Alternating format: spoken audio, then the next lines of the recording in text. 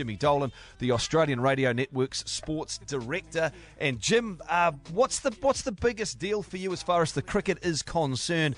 The national team playing New Zealand in Sydney on Saturday, or the impending Big Bash finals?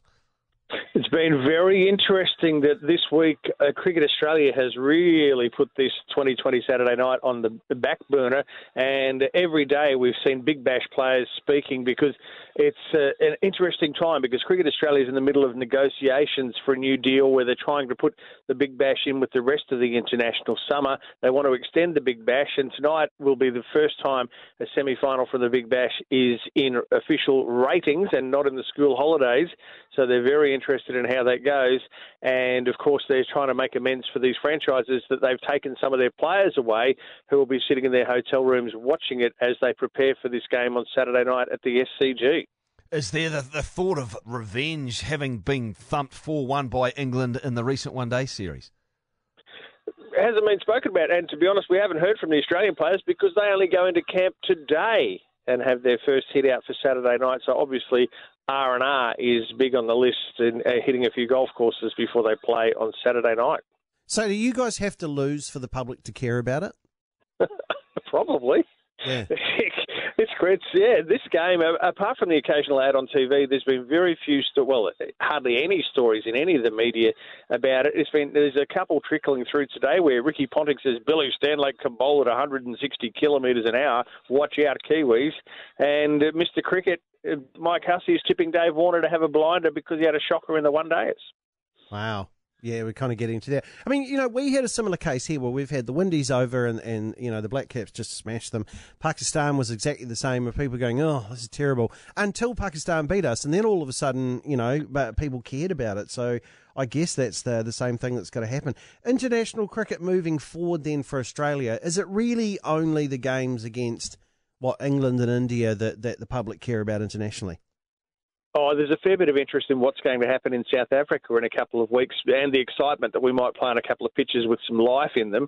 And the opening position with Cam Bancroft, everyone's saying, well, when he fails in the first test, who are we going to stick an opener? We haven't got another one in the squad. So, yeah, that's a shot of confidence in Cam Bancroft from people in the public. But, yeah, there has been a lot more interest in when the team goes and what they'll do in South Africa than so far in this 2020. And it's interesting when I saw one of the young Vince from the England side, when he was interviewed about their game coming up at Manuka Oval, their practice match on Friday night, first question was, so are you guys looking to make amends when you play the test series in New Zealand? So maybe it's the journalists who are a little bit old school and like to ask the old school questions, or they send the old school journalists along to these international things. But there's lots of questions about test cricket still.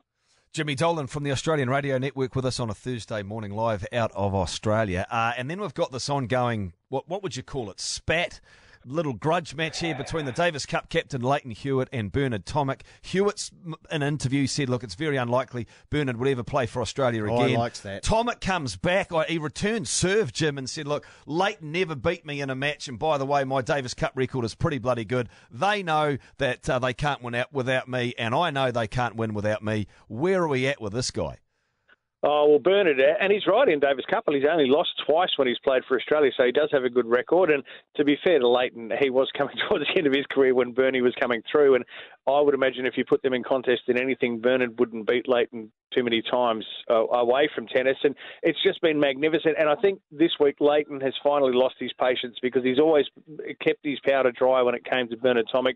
But he said, you know what, so many things have happened in the last 2 years. We've bent over backwards, and there's a lot of things that people don't know about Bernie. And, of course, as you expect, Bernie, he's not going to cop that. He's going to come back. He's now compared Tennis Australia to FIFA when it comes to corruption, and he won't play Davis Cup again or represent Australia until they sort out the corruption at Tennis Australia.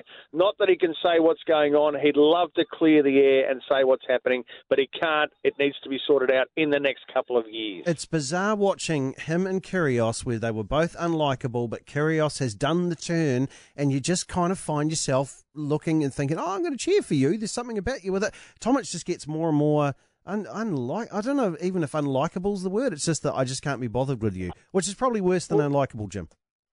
Well, every time he does something, you think, you know what, Bernie might not be such a bad guy, where he'll say something and maybe he's just human. And Boris Becker came out yesterday and said, privately, he's a really nice person.